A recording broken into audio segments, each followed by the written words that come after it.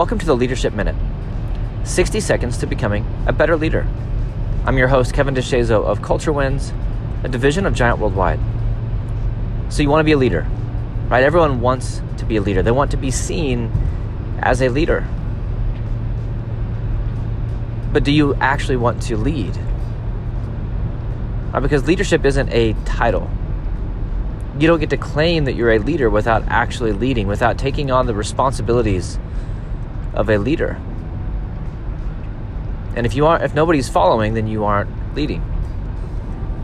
People want the glory that comes with being a leader. They want the power that comes from being a leader, but they don't want the responsibility. They don't want the actual mindset that comes with being a leader, because being a leader isn't just about leading people. It's about putting the needs of others before you. It's about considering everything that you do, knowing that people are following. It's about fighting for others. It's about fighting for yourself to be healthy so that you can fight for others. And what's interesting is that the greatest leaders aren't concerned about being seen as a leader. They're simply concerned with leading.